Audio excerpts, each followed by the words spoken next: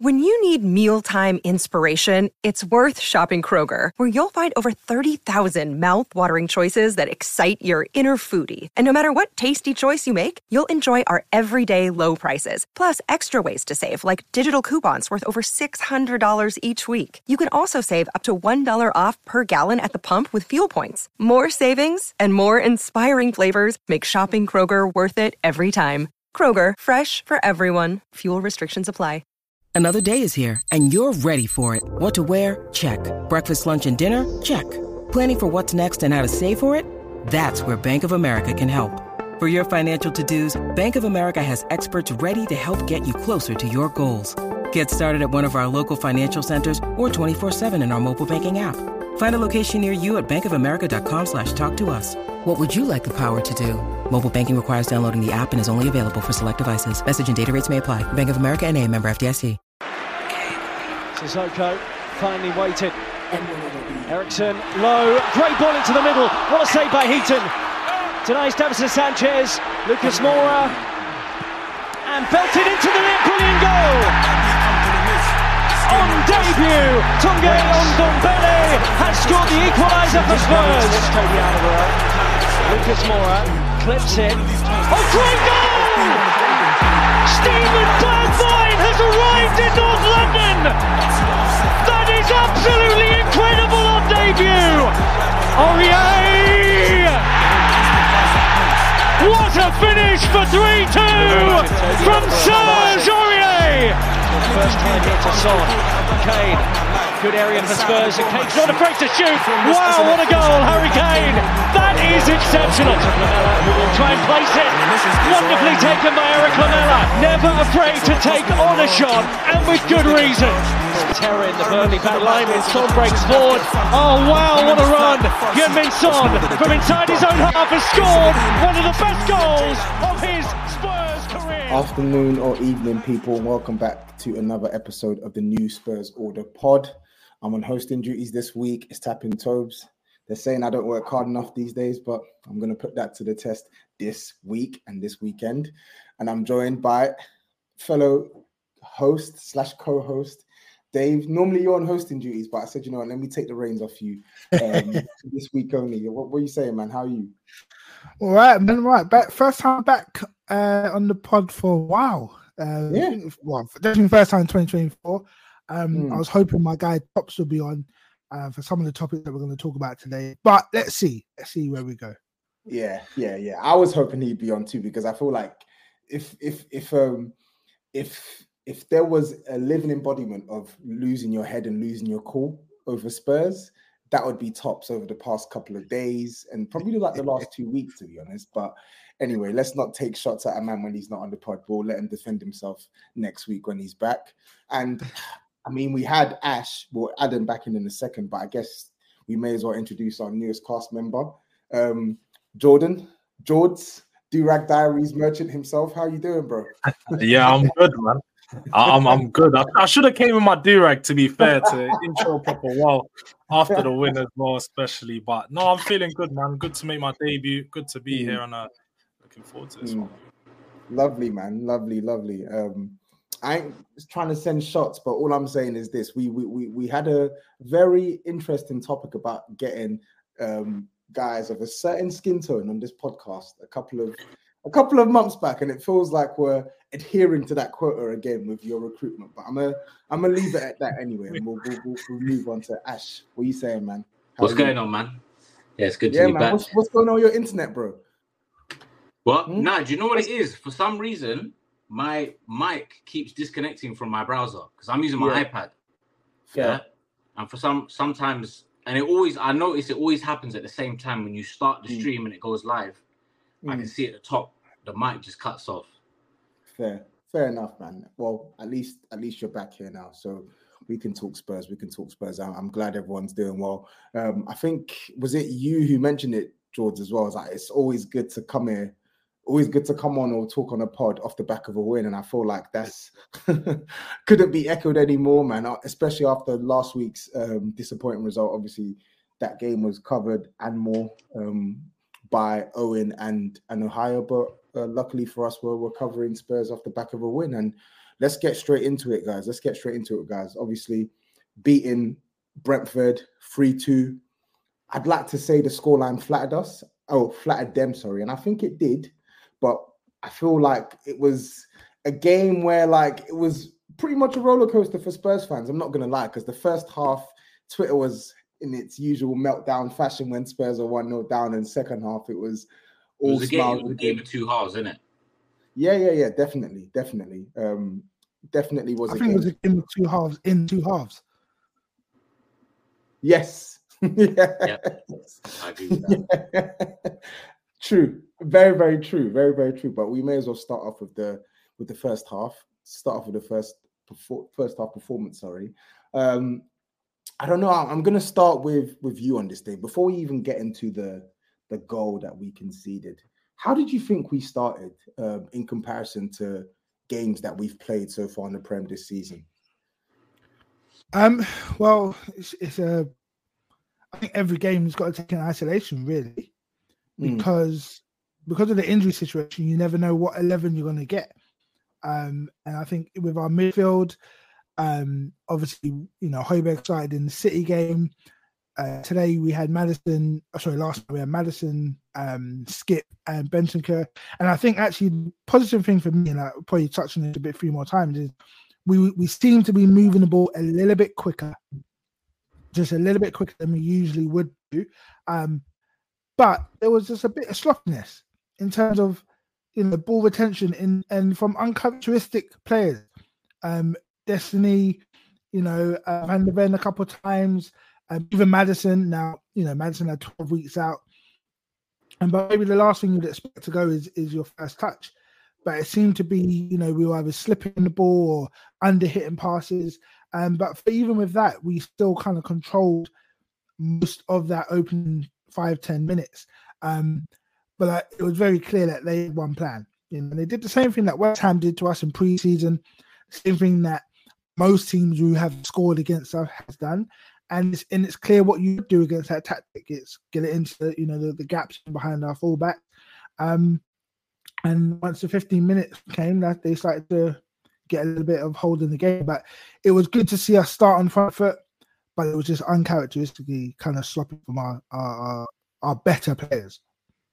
Yeah, I think the sloppiness is definitely a fair point, and I think it couldn't be more emphasized with the goal, the opening goal of the game. And it's crazy because I feel like that goal came 2 or 3 minutes after Kulusevski was sent through 1-on-1 and somehow managed to not even get a shot off that goal.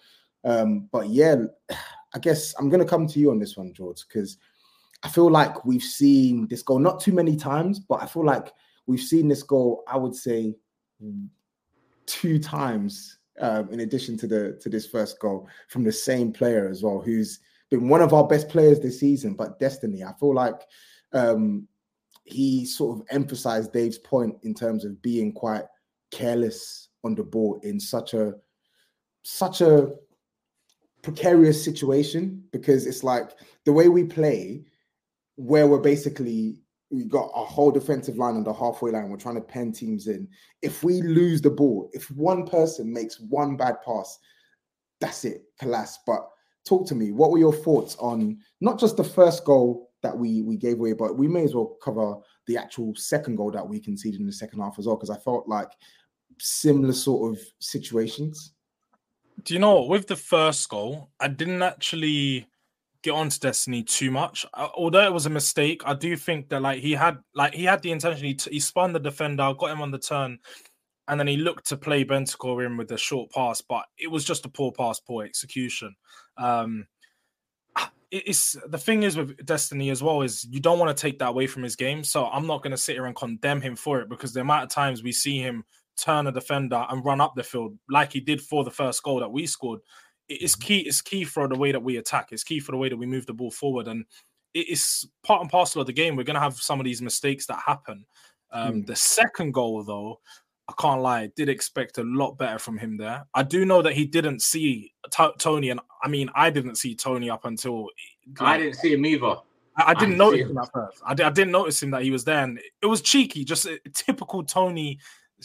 Typical Tony business for him to just be sitting there waiting and then luckily just get the ball passed over to him. It was poor awareness. He took a punt, didn't he? He took a punt. He did. I think it's like a reflex thing, isn't it? Because it's like he just expects everyone else is behind the defensive line. And the one player that wasn't outside of Tony was blatantly offside. So he's just thinking, you know what? I'm going to pass it straight to Vicario. Like he's probably done that like 50 times this season, and 49 of them it's gone to Vicario, and it's just so happens Tony's there, innit? But yeah, go on. Sorry to interrupt.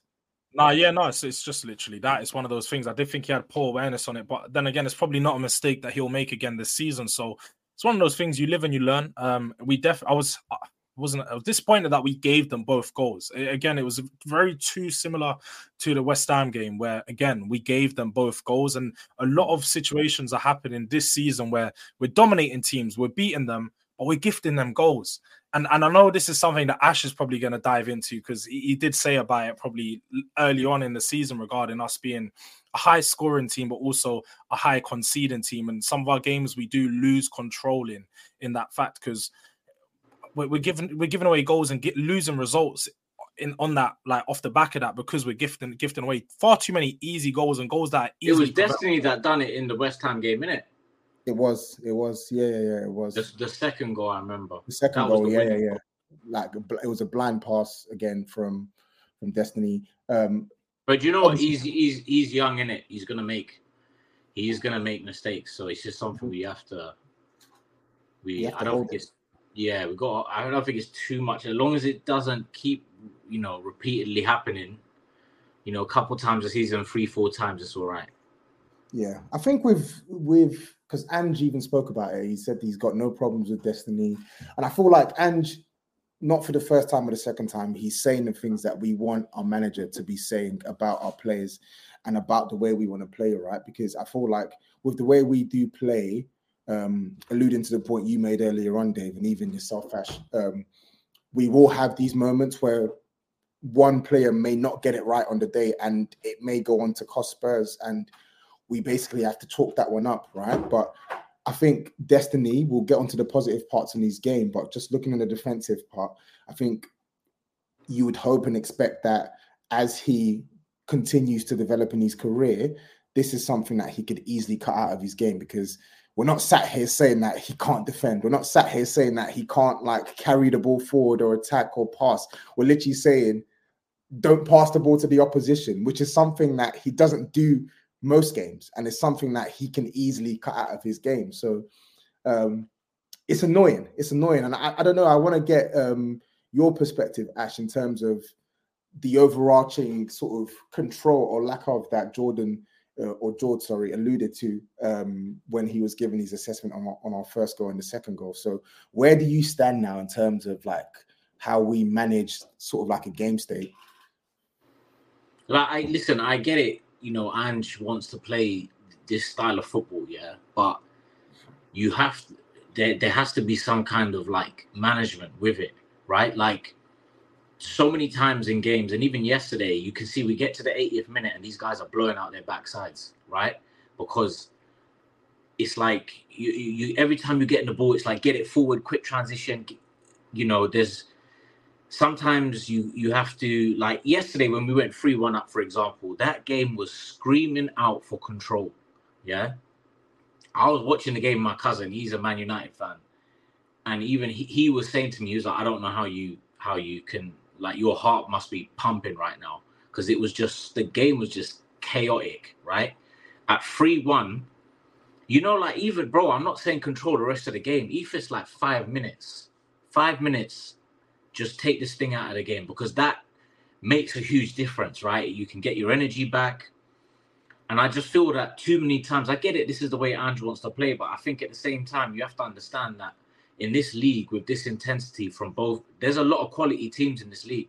If we actually, we won't do it now, but if you look through the league, there's a lot of quality. You can't afford to be doing this every single game, because it's going to cost you. And we've seen it in games this season where we're not managing the game well enough. And I feel like we're always trying to play at 100 miles an hour. I think we need to just show a bit of control. And I get it, people say it comes down to personnel. But at the same time, even if you don't have the personnel that most people think that you would need to take this thing out of games, you can still see it being an instruction. If that was the case, you could see at least, look, everyone's trying to calm down here. But we don't see that. We just see everyone get the ball, and it's just always 100 miles an hour. Interesting. There's so we got obviously big up Go Getter One. Obviously he's in the comments as well. And I guess, you know what, Dave, I could probably ask you this question. Obviously the listeners won't see the question, but the question basically states, were you guys surprised that Bentancur got hooked? Because I think that sort of alludes to Ash's point on maybe having personnel who can actually like help with sort of stemming the tide and putting our foot on the ball and playing.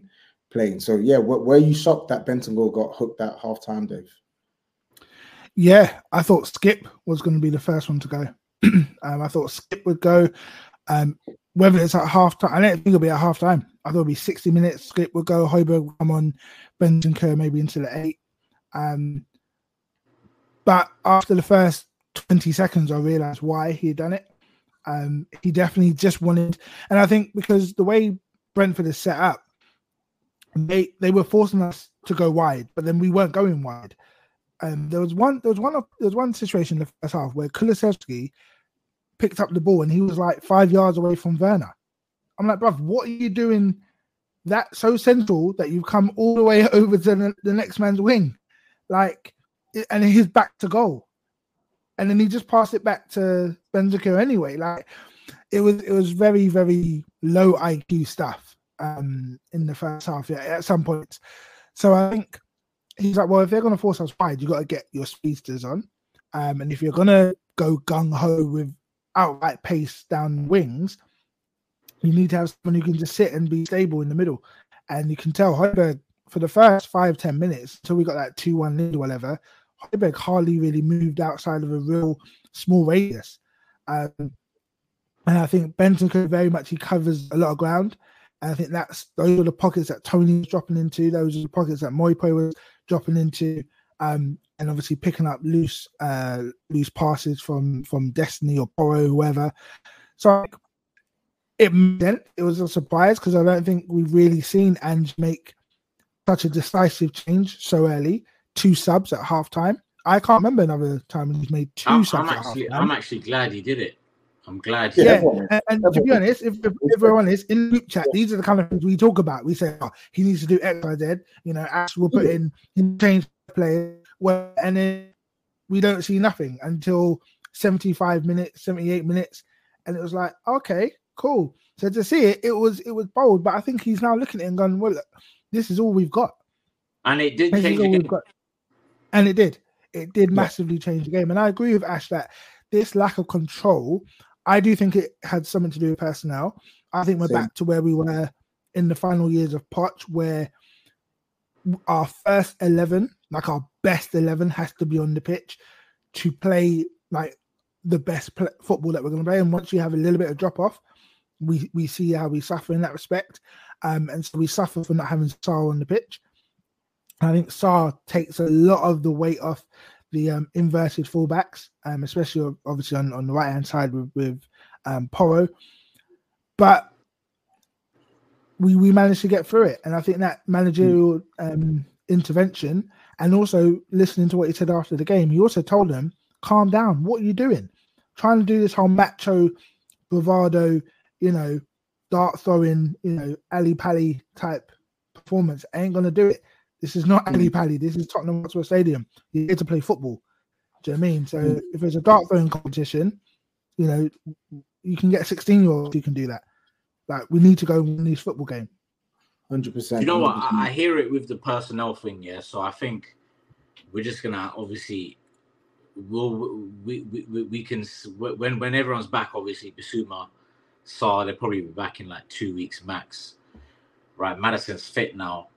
Van der Ven is fit, so pretty much everyone's back now. So now we can see how if we can control games better, and if we don't, then it kind of tells us that. When you think though, Ash, like when you watch the first half, I think we controlled the game well in the first half. We controlled the ball well, we moved it well. It just didn't do much with it. Like we just kept no. When I say control, what I mean is is there's certain times in the game phases basically where it's getting intense, right? Yeah. The opposition get their tails up, and you need to take the sting out of the game. You need to stop it being so end to end and almost like ping pong, pinball type football, one end of the pitch, other end, and you need to slow it down. Everyone get into their positions and just calm it down, because there's a lot of times where, and this will tend to happen second half, by the way. Yeah, there's a lot of times where it'll be end to end, and then we're vulnerable. All it will take is one person to lose the ball, one switch from the opposition, bang, they're in behind, and all of a sudden they're running at Vicario. I think with that though, I think it's a bit of both. And don't get me wrong, I think with the way we play, inevitably it's a high risk, high reward. It is. It's very high risk, 100%. High risk, high reward. So I don't think we're gonna see,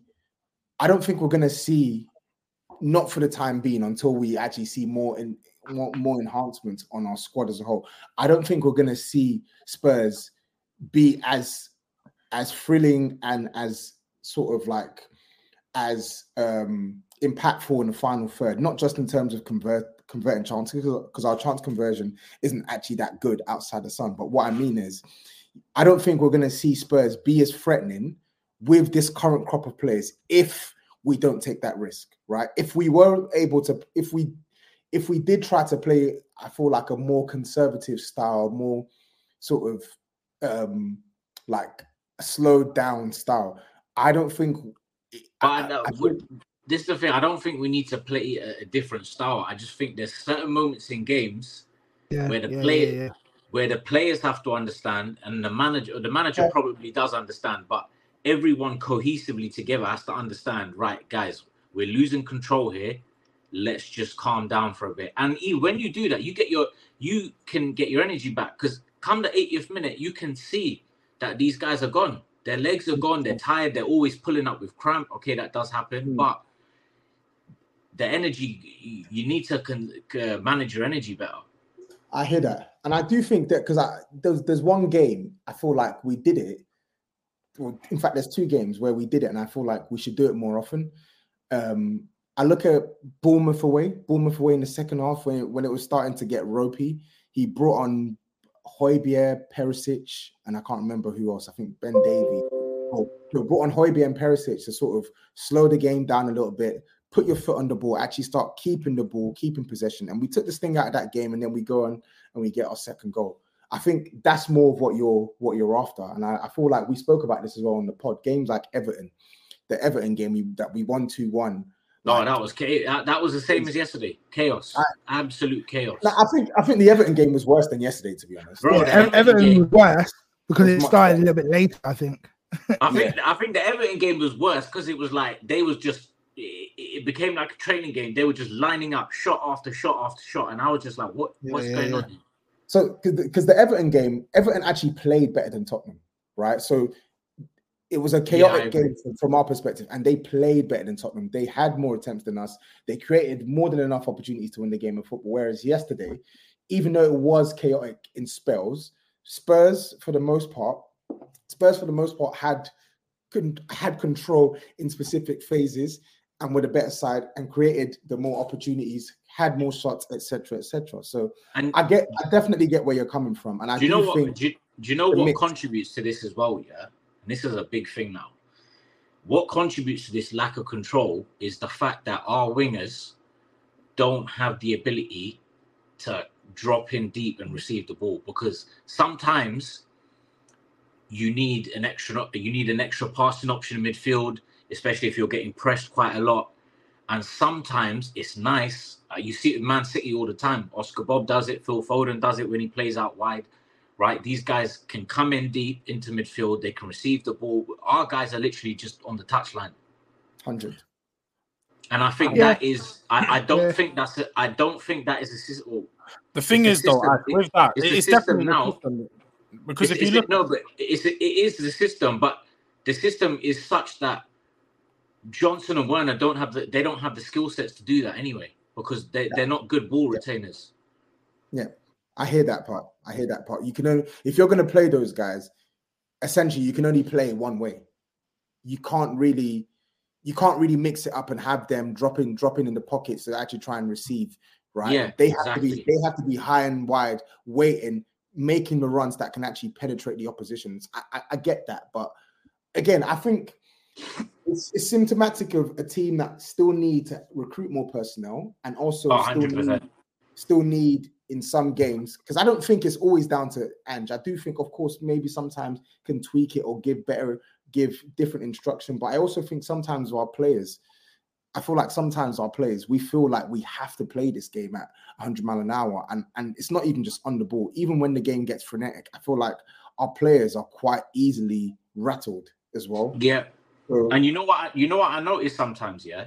You know when the game gets heated and then challenges start coming in, like flying in for challenges, a lot of the times I've noticed when we fly in for a challenge and we win the ball back, it's 100 miles an hour, get the ball up the pitch. I did notice that. Sometimes when you win the ball, put your fucking foot on it.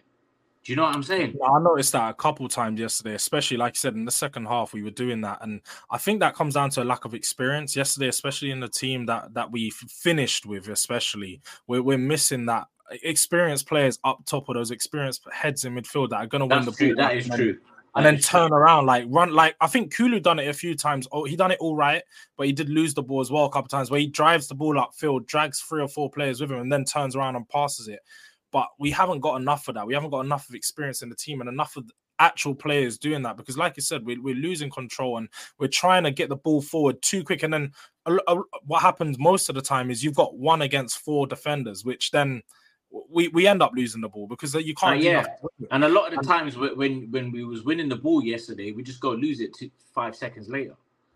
I do think, as I said yesterday, it was weird because I don't think we were bad throughout. I feel like there were definitely spells where we were uncomfortable, but there were also spells where we were super uncomfortable and were able to keep that ball. And I do want to talk on the positives yesterday as well. Obviously, not saying that these are negatives, it's just things that we can improve upon, right? But let's talk on the positives as well, because I feel like obviously we had the disappointment in the first half, but the second half, we literally came out all guns blazing. And to your point, Dave, on the changes that Ange made, they were literally instant impact. I mean, let's talk on the first goal, right?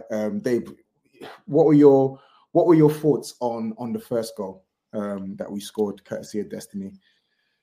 Yeah, pace.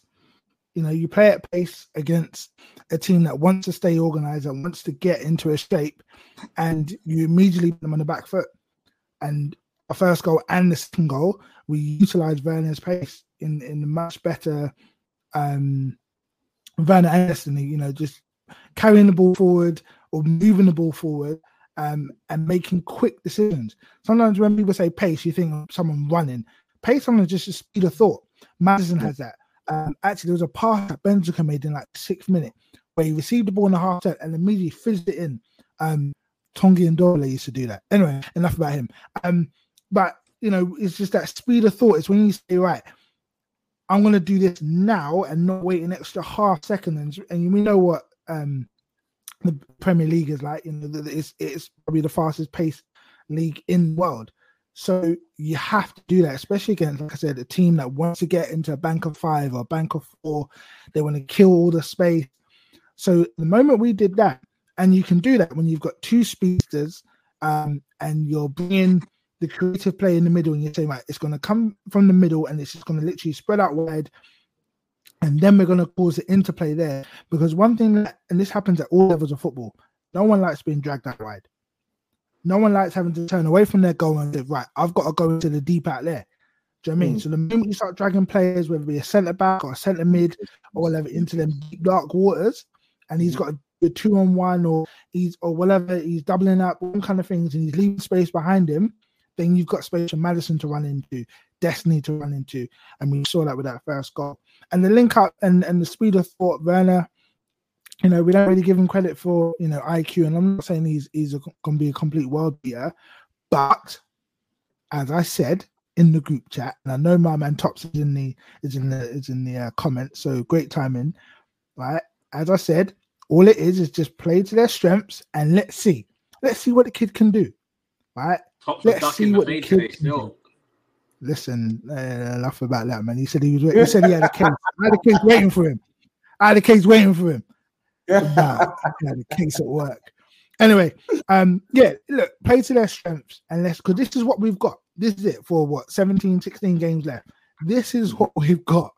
So I'm looking at my better players. I'm looking at my Madisons and Benton Kerwell. I'm saying, Destiny, can you play to their strengths to minimize their weaknesses, right? And if you do that, then let's see what happens. And last night we saw what happened. Yeah, it's definitely because it's the positive way to look at it as well. Because I'm not gonna lie, after Man City, my whole MO was, okay, cool. We'll play to their strengths. We'll get it into space. Then what? Then what are these men going to do? Because that's my biggest issue with them. It's not even that, okay, Spurs aren't catering to their strengths, because I do think that goes without saying. And that was a big problem we had against Man City, to your point, where we had almost no pace when we were playing with the ball. We were delaying passes, we were delaying our actions, we were delaying everything, and we were missing their runs. But my thing's always been, even if we get the ball to these guys in these areas, what are they going to do? And thankfully, yesterday, them man did their work in the second half. They really did. And I think they do deserve some credit, because that pass from Werner to Johnson, executing that is not easy, bro. You have to, because it's either one of those where the keeper's going to come out and get it. You have to fizz that in, at the right place, the right angle. Because remember that there was a defender nearby him, innit? I thought that was shocking. If we defended like that, I'd be fuming, by the way, shocking. But we used to with Dyer. You have to fizz that in like that. Fair play, man. Fair play. And the thing is, like you were saying, so just quickly, George, like you were saying, for these guys to be constantly threatening, you have to create these isolated situations in the game where you get the ball in quick to their feet. None of this holding on to the ball. It's got to be in quick, whilst they've still got a lot of space to run into. Because if it gets to the deeper third, then there's not a lot of space for them to run into. They're going to struggle. But yeah, it's one of those, you have to create those situations. We was able to do it enough yesterday. But yeah, man, it's one of those. You got to play to their strength, because they don't really offer you anything outside of that. Go on, George. I was just going to say, I think the biggest thing about it, which I think people need to give credit to, is Werner.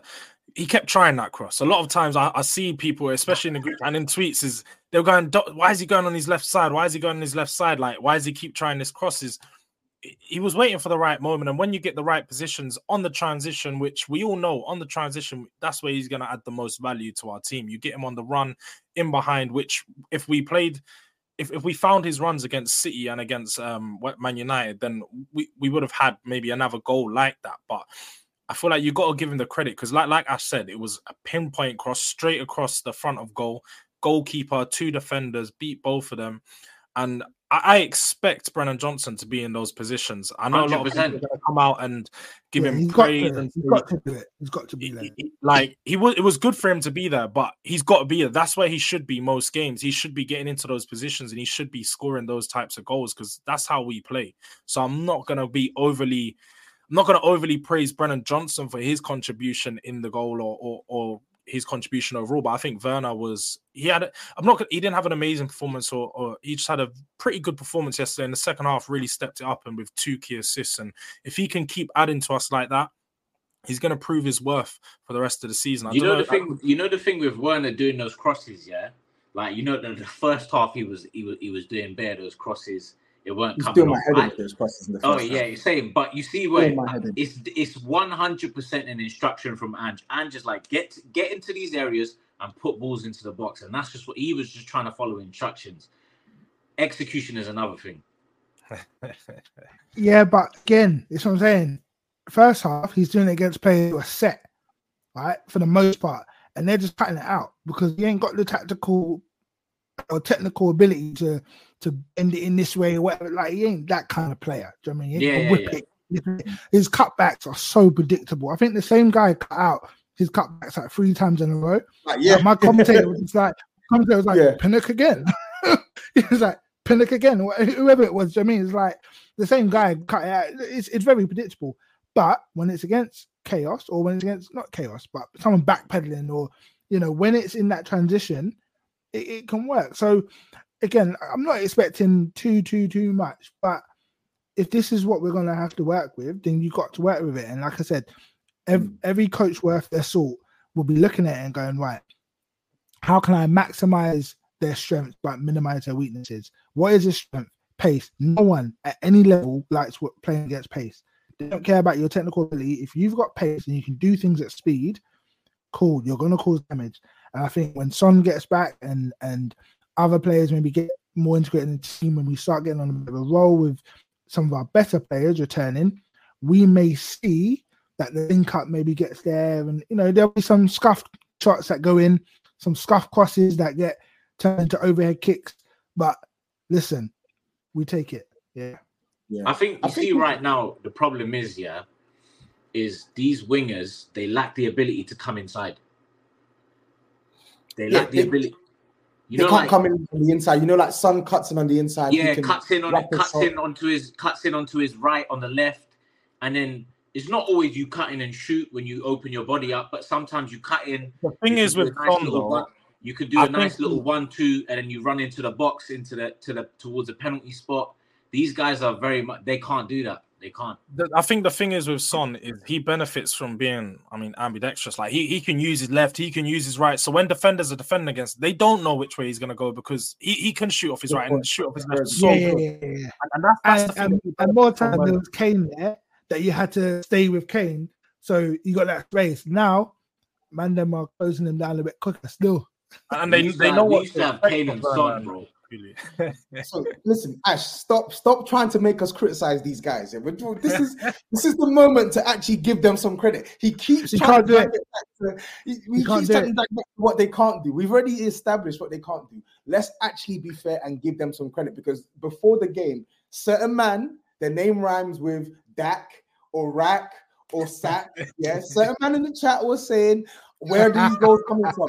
We're not going to score goals, X, Y, and Z. Yeah, and then them same brothers, nothing from them when these men scored. So listen, we have to give these guys their credit. And I hear your point, George. Obviously, Brennan Johnson, the action that he had to run to bust the gut, that's something he should be doing. But I also look at how we've played this season, and I honestly don't believe he's had the opportunity where those passes are being played to him. When I'm watching Brendan Johnson for Spurs, whenever he's receiving the ball in space, usually he's quite high and wide on the right-hand side, where he's the one that has to basically deliver that same cross to Richarlison in the central areas. So it was good to see.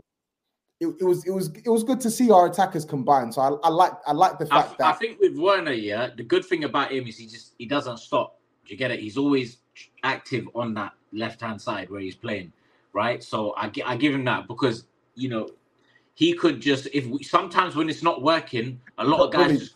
You got bullied to praise Werner. Huh? You got one. Let's move on. We got one. Let's move on. I hate his guts. What I will say is, a lot of guys, when it's not working, that the body language.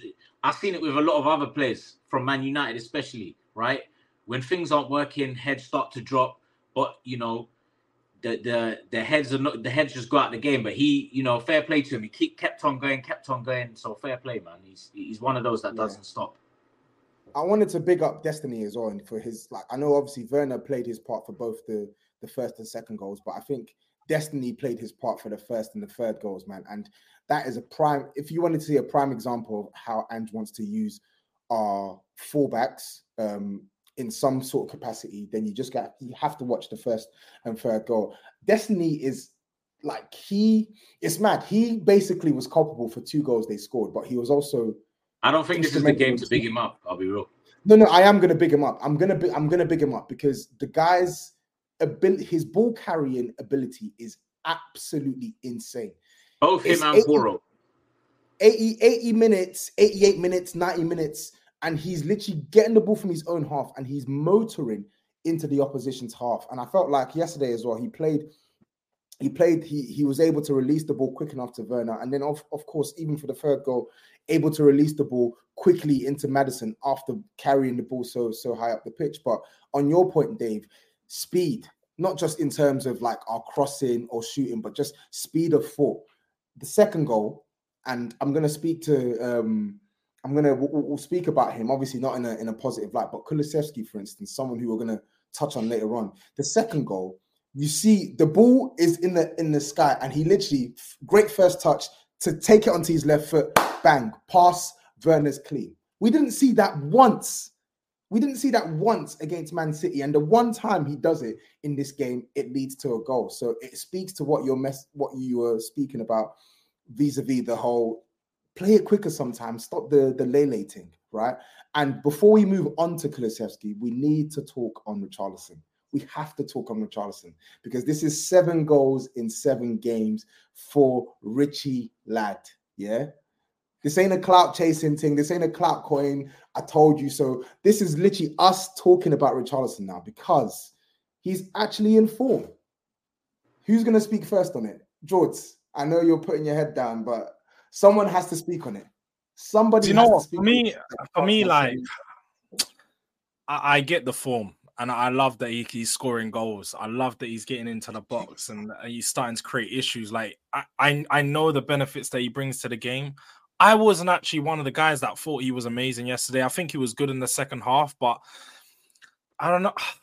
For me, he's just a very frustrating player to watch. He's similar to like Darwin Núñez for Liverpool. Like when you watch them, like they get in such good positions at times and you think, oh, he's going to do something amazing. Then he just does something horrible, but then he does something great straight after it. So it's a hard balance between. He did have a good performance though yesterday. Like I can't take that away from him. He was key in getting the goals. And I thought like the first half, can't really blame him. Didn't really get much service. I do think he hides at times, though. I do think there was times in the first half where you would expect a striker to come in deep or change their positions. I don't know if it's probably an instruction from Ange to keep him away from the ball and keep him away from the game to just He's got to occupy the defenders. Yeah, exactly that. Occupy the centre backs, cause the problems in between there, and potentially wait for a cross. But the problem for me is that a lot of the times is when we're getting that ball out wide, he's so flat-footed and he's sat in between the defenders. With 3 at the back, it's always hard. You can't really do much with one man in the box, but he's sat in between the defenders, not really doing much, not creating much runs for our fullbacks and wingers to put the balls into the box. But he done well to get another goal. Undeniably, no one can really get onto him at this moment in time because what is the form? 8 goals in 8 games or something like that. Like, no one expected this. And if you had told me Richarlison was going to get 10 Premier League goals this season, I probably would have said that's a good season. So he's playing out of his skin right now, and you just got to give his props to him in it. But I didn't think that he warranted the man of the match award that he got given. I didn't think he was man of the match as well. But he played well, and I think his hold up is improving, man. I'm not gonna lie. I think he did manage to hold up the ball to a good enough standard yesterday, and that was up against 3. What was the game? I ain't paused when I said it. Sorry, 3 meaty centre backs. Huge centre backs, bro. Like there's what was the game before Man City? Man United. It was Man United, and he played well in that game as well. That game, I thought he was brilliant, absolutely brilliant. Yeah, really yesterday, I thought he was good. I would have given man of the match to Romero. That's just my personal opinion, but I think he was good. Do you know what it is with him? The ball is sticking now, yeah, and he's having some deft touches. Great, and like yesterday, he had a great little bit of play where he got the ball on the halfway line, great touch, got it under his stride, turned, ran forward, dodged the player to the side, and then laid the ball off. Yeah, just little things like that, just a bit of good play, right? He was in a tight situation, could have lost the ball, held on to it, carried the ball. You can see that he's not playing through pain anymore. I think if we didn't actually know it at the time, but like when you can tell when someone's playing through pain. Obviously, if we watch him last season, I think it was just one of those where he's playing through a lot of pain. 100. But I agree with George, right? Yeah, go on. Playing very well, but we need more. Yeah. Let's not get carried away, right? In the summer, need a new striker. I feel the same. I can't lie. I feel the same. That's fair, man. I don't think. Listen, I feel like ultimately, even though he's got 7 and 7, we also need to remember that he's on 9 goals in, what is it, 9 in, or Like 8, is it 8 in 19? He's So 8 or 9. Do you know one thing with him, yeah? And this is rare, but I know it's rare, but it's something you want. It's someone that has the ability to get shots off out of nothing. And he doesn't have that. And when he does do it, he's blazing it into Rose. Remember yesterday, there was a chance he got the ball on the turn, bang, Rose Ed. There was one that I was surprised with his ball strike, where he almost whipped it top bins, and I was like, right. Yeah, really good. I think my opinion on Richarlison has always been different to the rest of the pack in the NSO, and I'm not gonna lie, I had given up on Richarlison, but at the heart of it, I don't believe this guy's a bad player. Like, whether he's good enough for Spurs is a different question. And right now, relative to what we need, I do think we can and should get better. But I don't think he's a bad player, and I think he's in his best moment for Spurs now. So we just got to hope that he can relish the moment and continue scoring, because we're going to need these goals. And I'll be real, if Richarlison ends up with 15 plus Premier League goals this season, do you see Spurs selling him in the summer? He's probably earned himself another year at that point, and we can't complain. If a player scores 15 Premier League goals, you can't really need to get rid of him or replace him. Like, he's earned himself another season, to be honest, even though I know he's not going to replicate that again. We'll see anyway. But let's move off from Richarlison, and let's unfortunately talk about one of the other players who disappointed in the game. And to be honest, he's actually been in quite poor form in his last 5 games, which came off the back of probably one of his best performances of the season against Nottingham Forest. But we have to talk about Kulusevski, right? Since that Nottingham Forest game, he's played in a variety of positions, which naturally doesn't help in terms of consistency. However, he's played in left 8, right 8, right wing. Yesterday, he started off in right wing, then he moved into the right 8 position, and it just wasn't another good performance from Kulusevski. And I think what's really annoying me is, like, even when Kulusevski wasn't playing that well in some games at the start of the season, he always had some sort of an impact on the match. Like, he was always able to play key passes, create opportunities, etc. The last 4 or 5 matches, he's literally, like, objectively, he's playing really, really poorly, to the point where, like, not much is coming off. You're delaying on the ball. You're not shooting when you need to shoot. You're not using your right foot, even though we see him use his right foot when they're doing the warm-ups before the games and stuff. So, Dave, I want to come to you on this. Like, where's your head at with Kulusevski in this mini slump, and how does he snap back into the Kulu that we saw before the slump? I don't know, man. I don't know. It's sad. I really like him as a player. But this hot and cold business we've seen over the past couple of years. I mean, you can put it down to injury sometimes and whatnot, but of late, I just don't get it. I don't understand it, because it's not like we've been on a run where we've been playing against, apart from Man City, we haven't played, the top 5-6 clubs in the world. Do you know what I mean? These should be the clubs where you feel your boots. Whether you score or not, you should be getting your shots off at least. Do you remember when they used to talk about Dembele, and you say how he didn't shoot because when he was growing up, he used to do all them training drills or play games where they didn't have goals, and they just used to do dribbling and just go in and out. That's why he was so good at rotating. I feel like Kulu's just trying to get his dribbling stats up, because every time he gets into the box, he takes one touch too many. He chops, or he goes left or right, or he gets onto he puts onto his weaker foot, and I'm like, okay, if you're gonna do that, right? If you're gonna do that, you got to take the shot.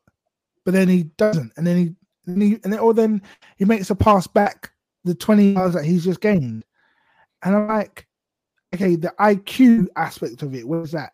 I remember, I think it was last season, or maybe 2 seasons ago, when he first came. There was one time where he did a step over. He stood the guy up, like, square on, step over, shifted it to his right, one more touch to his right, got to the byline, chipped it to the back, and I think Son might have headed it in, something like that.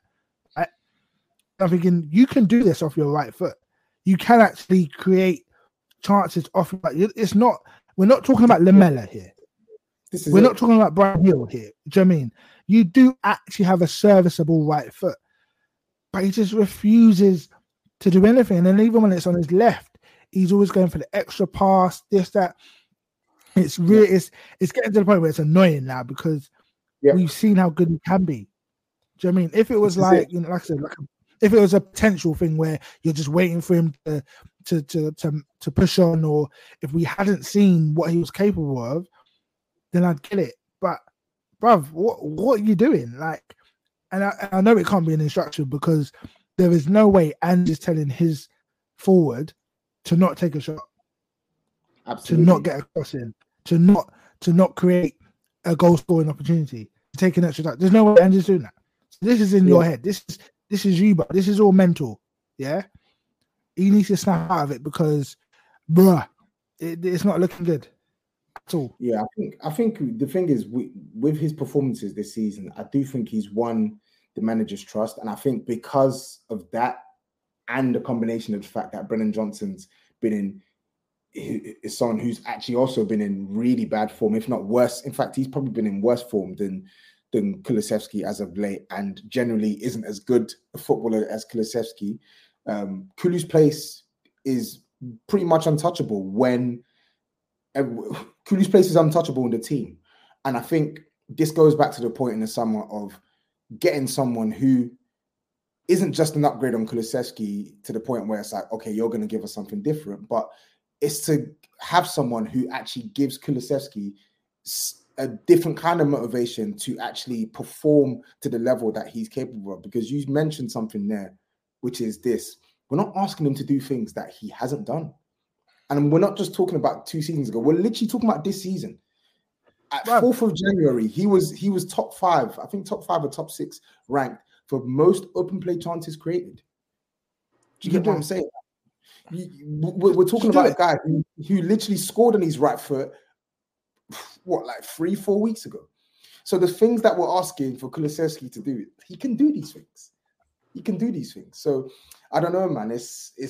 I just want him to snap out of it. But I do think long term, I still think he's a good player. And I do think he's been okay this season. But I think long term, we definitely need to look at getting a better option on that right wing side. And then we can then use Kulusevski the same way that Bernardo Silva's used at Man City or Doku or Alvarez. Man City, they have players who dovetail between 2 or 3 positions. And for all his bad form, we've seen Kulusevski play well on the left 8. We've seen Kulusevski play well in the right 8, and we've seen him play well right wing. I believe it's good to have a player like that in the team that's got that talent level, right? But I think in the short term, he needs to snap out of this mini slump because it's not it. We can't have him and Johnson stinking out the joint in right wing. What is the point? It's just dead. It's dead. Sorry, it's dead. Bro, it's dead. I remember in the group chat, this is about a month or so ago, maybe even 2 months. Me and Top said this. We're worried. We've got some concerns. Me and Top said this. Yeah, we've got concerns. When do you guys not have concerns? Huh? When do you and Top not? Bro, we had concerns over him because of his lack of consistency. Now, my problem with him is, I'm looking at him thinking, right, so the only time you've actually showed consistency was on that loan spell. Let's have it right. Last season, I'd give him a 6 out of 10. No better than that, right? I don't think he was consistent. Last season was the same as this season. He was hot and cold in spells, yeah? And I'm posing the same question, but then the problem is you're saying get another option. We've blown that out the water now because we got that option in, and his name's Brennan Johnson.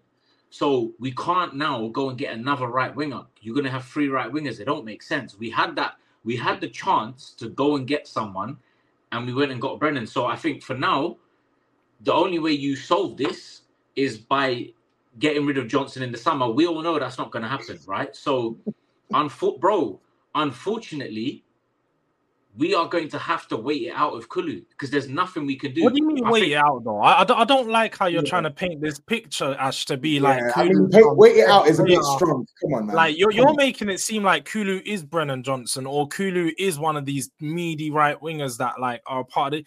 Kulu's been one of our best players during our bad times. Well, last season, you talk about last season. He was one of our most bang average last season, players, bro. one of our most creative players the whole of last season, barring of course Harry Kane. Yeah, because we didn't have we didn't have anyone. We was playing. He was our only outlet last year. Going into this year, I feel like it's been a bit overhyped how bad Kulu is. Maybe it all goes over my head because I watch Kulu very closely. I'm one of Kulu's biggest fans. I think that he's one of our. You can tell. Before Maddison, he was one of our most creative players. Brings the most to our team, and he was key to our team. Like getting that ball out to the right was our only way that we was getting the ball up the pitch. Even now, I agree, he has had some spells where he's been bad, and at times for me, he's too predictable. Like you said, he has a good right foot. He just needs to build up the confidence to use it a bit more. And even yesterday, he got the ball onto his right and he took that shot. It was just like, come on, Kulu, man. It could have been better. It could have been cleaner. There was that chance in the second half where if he shot with his right, that was going in. Do you know what? Yeah, they need to tell this guy.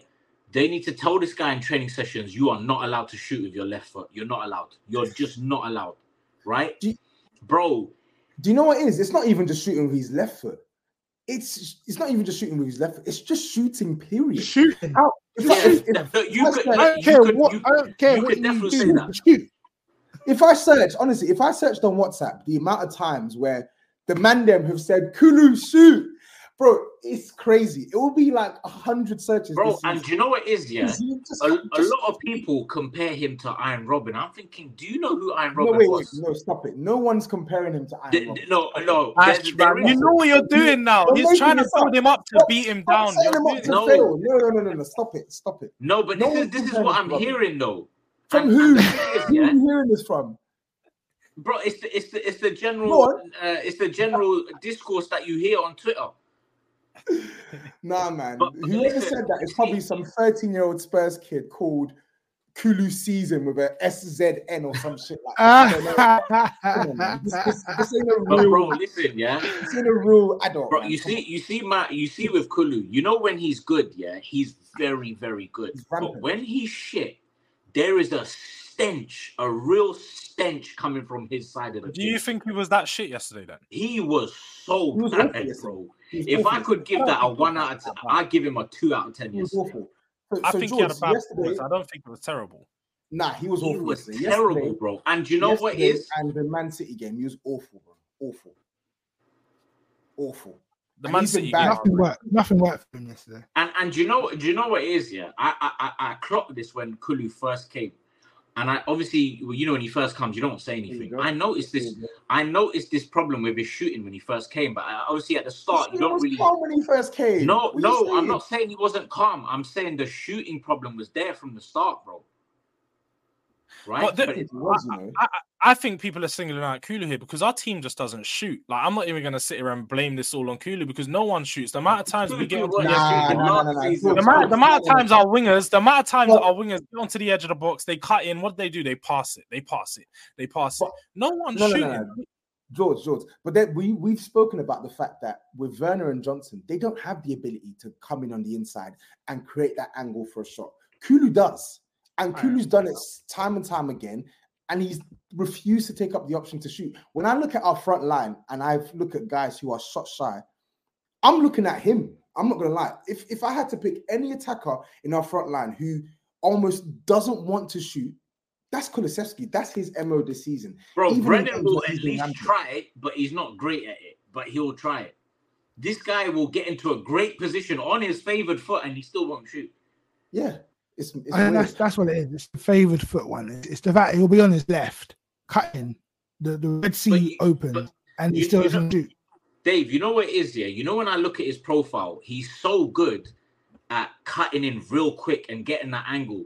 If you could just practice your shot off that foot in those scenarios, that could be a deadly weapon. That could be so deadly. And that's what I'm saying. That's what we've seen. What we've seen. When he's been on form, that he has that kind of killerman. What was it?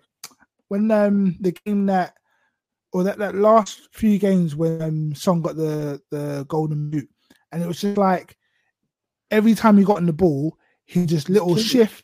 Yeah, because the thing is, he's not blessed with pace. We know that he's not blessed with pace, right? It's not going to be pace that gets him away. It's that shift of the shoulder, half step, and he's quite strong. He's quite a strong runner. He's like a power runner, brother. We just need some shots, brother. We just need some shots. And the thing is, we probably wouldn't even mind at this stage if the shots are going here, there, and everywhere.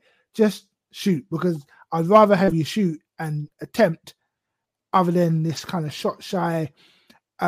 Because the thing is, he takes the extra touch, but then nothing comes of it. He doesn't make a good pass after that.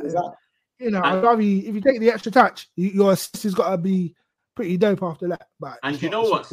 Sometimes it's not even shot. Sometimes I've noticed he'll get into a great position in the box, and I'm thinking you have to cross this with your right, and he'll just try and get it onto his left.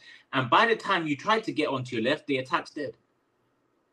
Yeah, that opportunity was gone. Obviously, there might be another opportunity, but yeah, yesterday I remember that one chance he had, or you just shoot across the face of goal. My God, he dwells. There was even the Skip actually.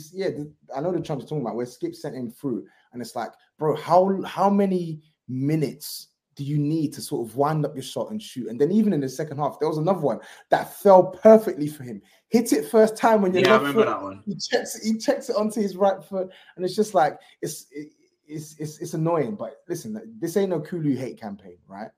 Everyone here acknowledges that he's a good player, but he's just in a bit of a rut. And right now, whether some people like it or not, he is one of our best players. And when he's not playing well, unfortunately, this team feels it. It does. It feels it when Kulusevski's not playing well, because he's one of the guys we look to create the chances. So we need him back in as quickly as possible, right? Or back in form as quickly as possible. Guys, let's move on. Let's move on. Before we talk on Everton, we have to talk about some of the transfer activity as well, right? Obviously, I don't know if anyone knows about this Swedish kid that we bid for, Bergvall. Anyone watched him? No? Didn't even know he existed until yesterday. Same, brother. You know what? I only knew of him. I only knew of him because one of my friends is a licensed coach, and he's been scouting him in Sweden and Italy, right? Is that where we're going, Tobes? Is that where we're going? Is that what we're doing? Because you know what, yeah? I heard the undertones that you just put on that one. Yeah? I heard the undertones, and I'm going to ignore it because you're a good guy. Yeah, you're a good guy. But no, I only heard about it 6 months ago because one of my former students played against him in a international competition, and yeah, I reached out to him a couple of days ago just to hear and say that, look, I know you played against Sweden and some of these other players. What do you reckon? And like, yeah, he's a top talent for the age. They thought he's nailed on to go to Barca. I love the fact that I think there was a report yesterday that Kulusevski's been on the line. Listen, yeah, I love this comment here. Let's get him because he's a friend. You know what? This might be what Decky needs to get out of his rut. Because if Decky can't get this over the line, this is the assist that you might need, brother. Yeah? Let's get you can't make yourself useful on the pitch. You've got to do something off it. Do you know what I'm saying? Right. Help us out. It seems like a talent, but I'll be honest, and you guys know my background in youth football. A lot of these 16, 17-year-olds, they're all world-class talents at that point. They don't make it. He's made his debut for Sweden. That literally was like recently, I think only about a month ago or something. He's only made one appearance for the actual national team. Seems like a centre ability. He loves a bit of skill, loves a nutmeg. He's got mad techers, mad skill. Yeah, no, his tech is, like I said, from what I was told. Have that though. A lot of these young players have the tech and the skills because it hasn't been coached out of them yet. That's all it is. Nah, bro. Yeah. A lot of the young players, they're like your Mounts and your Gallaghers, bro. This guy. No, Ash, you say that. Ash, I'm not gonna lie. Ash, you say that, but the kids coming through now, these academies, especially London academies. I know there's obviously this guy's not from London, but there's the tech. The tech is there. There's more Fodens than there are Mounts, trust me. But anyway, we've got to wait and see until they come through, innit? Yeah, that's what I'm saying.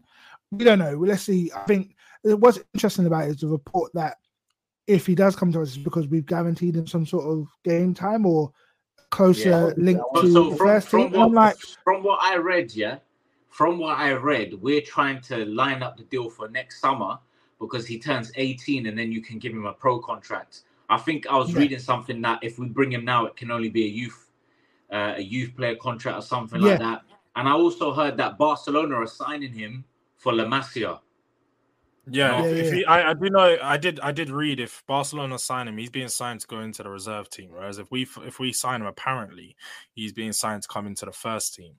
But then they were saying that Dan KP was saying that we've agreed a deal for the summer, right? So it's up to the player whether he wants to go La Masia or whether he wants to play senior football. Yeah, the rules over here are if you're 17, you can't. You could play. He could play in our first team, but he won't have that contract. So you can't have a pro. You can't have a pro contract. Yeah. So he gets a bit techie, and you know it's up to him where he sees the pathway. I think so with a pro contract, I guess the wages would be higher than what he's going to get at La Masia. Yeah. So he just got to look at it and see, look, you're going to get paid more. And you're going to be training in and obviously you're not going to play every game, but you're going to be training in and around the first team, so you're going to get a good chance to showcase your abilities to the manager, and who knows, you might get a chance.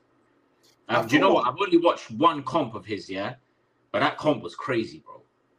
I've not watched the comp. And then skip. I need to. He was skinning up guys left, right, and center, but you can't really take too much into comps. So their clubs, so his club's youth director basically said, so this is a recent quote. So it says, I spoke with his family last night when they entered the plane in Barcelona to go home. It is still 50-50 between Barcelona and Tottenham. Both teams felt really, really good. I think he's having a very rough time deciding, but in a good way. Tottenham has been in the picture a long time. Tottenham visited Bergvall in Stockholm 10 days ago, got a very good impression. So boy, man, looks like it's a straight shootout between us and Barcelona. I think Fabrizio said earlier that one side of his family wants him to go Barca and the other wants him to go Spurs. We'll see, man. Either way, I don't know fuck all about the kid, I'll be real. But if he is talented and they've done their homework on him, fine, bring him. I have no qualms with Spurs signing talented players. And I feel like I'm actually quite happy that they're prioritizing, beefing up the academy, right, with talented players that you can potentially integrate into the first team. And even if they fall quite short of the first team, at the very least, you can turn a tidy profit and sell them on for big money. Because let's be real, outside of Harry Kane, our academy's not really been of great use for us, right? I think Harry Winks came and died. Obviously, go on. Sorry, go on. I do genuinely believe that the next 5 to 6 years we're going to see a massive change. I think, bro, because I look at the guys we have. Forget about the guys we have. When was the last time Spurs were top of all the youth team leagues? I can't remember. A long time. I agree. And that's with a mashup of players that have either come through our academy, but you've got guys like Soon-Suk Bell, who obviously used to play for Chelsea. We signed that 16-year-old. Obviously, he's not playing for us right now, but we signed that 16-year-old Croatian centre back who's meant to be the next. Yeah, he's just gone alone. We signed Lancashire, innit? Was it from Sheffield?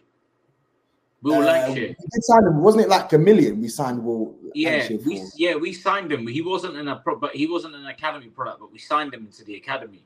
But there's a lot of guys there. Tyrese Hall's doing well. Mikey Moore's doing well. Dorrington, you got the guys on loan as well. Obviously, Ashley Phillips, and then we got Divine as well. So yeah, man, I feel like, bro, for me, when I look at the numbers, at least 2 of them's gonna at least 2 of them will come good. I think 100%, and I feel like obviously that's the difference between us and what the nonsense Chelsea are doing is we're looking at these players with you to try and integrate them into the first team, right? And I'm pretty sure that's one of the MOs of Johan Lang anyway, right? To try and obviously bring the average age down and recruit young talent that can be developed. So it's good, but obviously that's on Bergvall, so we'll keep an eye on that. But I wanted to quickly get just 1 or 2 thoughts on the whole Nusa situation. So George, you've been a bit quiet the last 5 minutes. So where did you land on the whole Nusa deal at Spurs? Obviously, we know that his deal to Brentford has fell through because of like a knee issue that they picked up during his medical. But prior to that, he had picked Brentford over Spurs. So yeah, where do you stand on that Nusa deal? No, I'm glad that we pulled out of it. Because at the end of the day, we shouldn't be going for players that, for one, don't want to step up to the challenge. Because the fact that he chose Brentford over Tottenham is very telling. It is very telling. If he didn't want to come here and compete for his position, then what are you doing? You're coming to the biggest league in the world. You've got to come here and potentially come to the biggest teams. You got to come here and make your mark. Personally, I thought he was a really good player. I've kept an eye on him since the start of the season. So I believe there was some friendlies that happened. It was like the September friendlies. He played for Norway. He looked really bright, really good on the ball. And he's a demon on that left wing. I'm not going to lie. I'm pretty sure the stats that I see as well, he's in like the 99th percentile for take-ons in European, in the top 5 European leagues. So this is a real good player. Someone that Brentford or us would have benefited from, but I don't look down on that. I see a lot of people calling out the club saying, why don't we push harder? Why don't we do this? Clearly we've looked into it.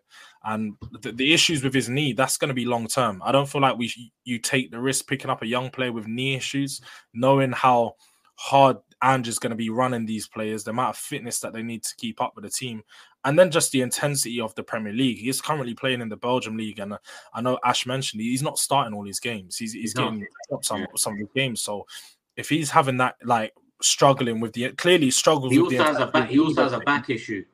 That's what I mean. So struggles with intensity or fitness issues, he's going to struggle massively integrating into our team, especially because of how Ange plays. So I'm not against like our club turning away at the signing or looking down at him, but I still think that he's going to be a good player for someone else. But it was far too risky for us to bring in a man that has injury problems, considering the amount of injury problems we already have in our squad.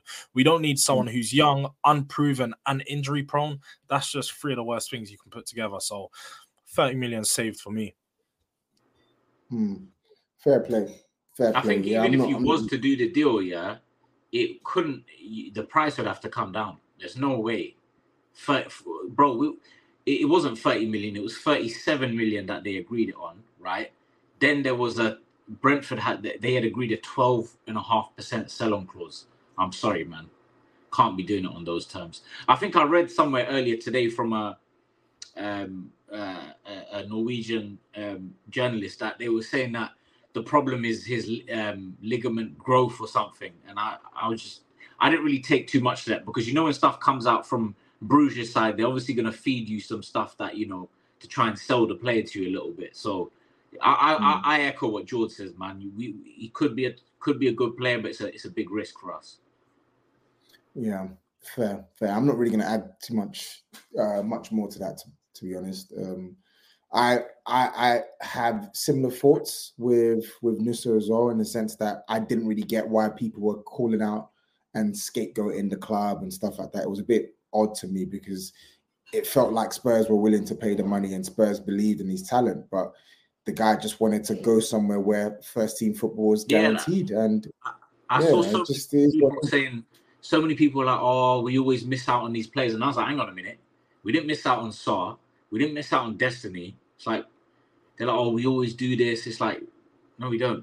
Didn't we get Vuskovic from away from who? There was another big club that was in for him, Chelsea and Man City. Like, so, yeah, man, it happens. It really happens. Let's not lose sleep over like a talented, very talented, but still, like you said, George, an unproven 18-year-old, right? Not to say that we shouldn't like target getting players of that caliber, but it's more a case of you can still get alternatives. Like, just because you don't get Nusa doesn't mean that like the club just have to stand still. You can still get alternatives. There's plenty of other like young, talented left wingers out there in the world. There's you see the thing with the left wing position, we have to get we have to get this signing spot on, right? Because I was saying this in a group the other day to side, there's not much scope for us to improve our attack, right? Brennan not going anywhere. Kulu not going anywhere. Then you've got Richie, Son. Then you've got Solomon and let's just say Gil's gonna go. Yeah, so Gil's gonna go. You replace him. So technically, when you look at our squad, we've only got room for one more forward. Somebody other than Gil would have to go for us to sign someone else. So that might be Solomon. I got a name in mind, and you just mentioned him. But I'd get rid of him tomorrow. Like, the guy's constantly injured. Anyway. Like, he's not even that. Yeah. When you look at the team now to make space, for me it makes sense to let Brian Hill go and Solomon go. Yeah. It'll be interesting to see how they play in the summer, but I think what we know for certain is Spurs need a left winger, right? So whether they want to get a young one in and like prop him up and help him develop, or whether they want to get a more established one in, it's up to them. But my preference would be on the latter than the former. But let's move on, and let's quickly talk on Everton away, because that's going to be a tough game for us. We all watched the game against Everton at home, and we saw how difficult it was to play them. And we saw how tactically they were able to actually limit our biggest threats. They packed the midfield.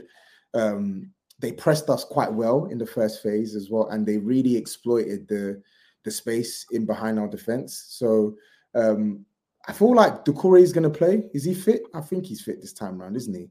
So that's going to be problematic. Yeah. But I think the good news for us is we've got Sarr back, and I believe he should be in contention to play. I'm said he will be. So lovely. So I'm going to start with you, Dave. What are your expectations on the game? And can I get a score prediction? So I'm going to ask everyone different questions, but I want to ask you to give me your thoughts on how you feel the game's going to go.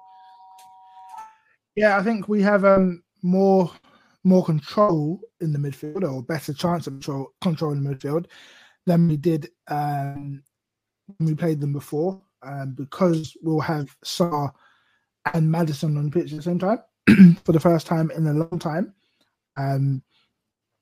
It's unusual for Ange to come out this early and say that someone's going to be playing in 6 days' time.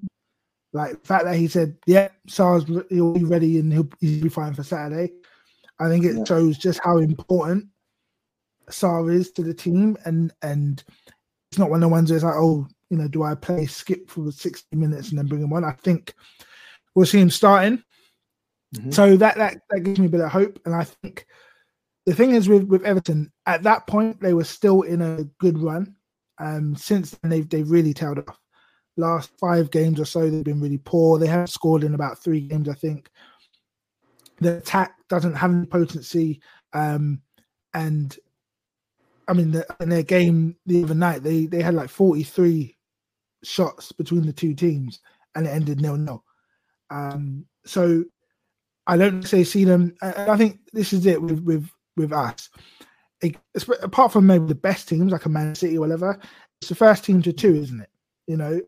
You probably want to get to 2 goals against Spurs, because you're probably going to know we are going to score. That's the way we've been playing, the way we create so many chances. We're probably going to get a goal. So to beat us, you're going to need to score at least 2. And to keep us out, you're going to need to, keep us to 1. So I think we'll be in a situation where even if they do score, I don't see them getting 2 goals against us unless we do something stupid, like we saw last night. So I'm going to go for 3-1. I'm going to go with Richarlison to score back at the old stomping ground. You know what? My gut's telling me Kulu, I don't know why. Kulu to break out the right. Kulu, and hopefully Maddison gets a nice goal for himself, because I think he deserves it after all the hell he's been through the past 12 weeks. And then whoever they want to score against us, whatever, don't give the monkeys. 3-1. Fair. Ash, I'm going to ask you a different question, but also ask for your predictions. So what midfield would you start against Everton? just knowing the team we're playing, knowing who's available, right? What would your midfield three be against Everton? I think we've got to manage Benton Core, right? Because Ange commented the other, I think it was like 2 weeks ago or last week. He said that Benton Core isn't even. They said that based on the diagnosis that was done, he's basically been back quicker than he should have been. So I think for me, you got to give him. For me, I just leave him out. So I'd go for Sarr, Højbjerg, and Maddison. I would go for. I'd bring Sarr straight back in. So yeah, I'd go for that. Do you know what? Højbjerg. For me, this game, for me, there's no excuses. Right, we have to win. No excuses whatsoever. I don't care who Everton have. Everton have won the last 5 games, 3 losses, 2 draws, no wins. Right, so they're not on great form. Yeah, they got some decent players, but we're the better team. But do you know what? I'm just looking at this table. Yeah, so 16 games to go till the end of the season. Right now, based on the fact this season the top 4 teams are actually all very good. Whereas in other seasons, it's just been the top 2 and 3 and 4 has been a complete mid-off, right? So if we do an average top 4 points total, right, and put it at the higher end, because like I said, there's 4 good teams this year. Let's just say 73 points will be the total to get top 4, right? It's usually in and around 69 to 73. So I'm going to put it at the upper end of that, 73, right? We need an extra 30 points. So we're on 43. Right, we need an extra 30 points, not 33, 30 points, where we can almost be very confident that we'll get top 4. So that means we have to win 10 out of the next 16 games. Right now, the next games: Everton, Brighton at home, Wolves at home. All of a sudden, if we win those 3, we only have to win 7 more games. So for me, these are must win games, because then after that we go to the bridge, and I don't need to say any more about that. Yeah, we all know how it gets in that game, but we also seen how Ange has been away from home against the big sides this season. We've been quite competitive, so I'm actually looking forward to that. I just think now this is when we got all the players back. We have to start getting a run of form and just get this top 4. Yeah. Don't forget as well, Lo Celso potentially might be available this weekend as well. So he's another myth, man. That guy's a myth. Sick note. Absolute sick note. He is a sick note. But the point I'm making is more to the fact that I think this weekend we're going to have options to start with and to change the game. We've been hamstrung in either one or the other. We've been hamstrung in our ability in the options that we've had to start games in our favor, and we've been hamstrung in our ability to sort of change games in our favor. But if I look at this now, with the performances we've seen from Lo Celso, plus Maddison, plus Sarr, plus Bentancur, plus what's his name? Who else am I missing? Maddison, Sarr, Bentancur, not Basuma. I'm talking about the players available. Maddison, Sarr, Lo Celso, Bentancur, and Højbjerg. I think that's reasonable options to have to be able to change the course of a football match, right? And worst case scenario, you got Skip there, who was okay against. He was all right. He wasn't great. He wasn't but he wasn't like. I don't think he did himself anything. I don't think he did any wrong in that game, and I thought he was actually quite good against Man United. So at the very least, you've got options there to sort of rotate, mix it up if you want to. So we just need to win this game, and I believe we can go on a winning streak, man. I feel like, fortunately for us, we're catching these teams where they're not in the best of form, not just for Everton but for Brighton as well. I'm also going to go for a win this weekend. I think we're going to win it 2-1. I can see Everton being quite dogged defensively and will try and probably hit us on the counter. But at the same time, I can also, you know what, maybe I can see them pressing, because I've watched them a couple of times. No, bro, they press. They press quite high, don't they? Yeah, they really do press quite high. Everton are not a low block team. Nah, they're not. They do press high. I'm just thinking with us, I feel like now that we've got the likes of Maddison and and Bentancur available, if they do try to press high, we've got players who aren't going to shit themselves like we had before and can actually play out of the press. So let's see. George, what are you going for in terms of score prediction for the Everton game? And my question to you, so I've asked everyone different questions. My question to you is, would you stick with the front four that finished the game yesterday? So Werner, Richarlison, and Johnson, or would you play Werner, Richarlison, and Kulusevski? So that's my question to you, and then I want your score prediction. I'm going Werner, Richarlison, and Kulu still.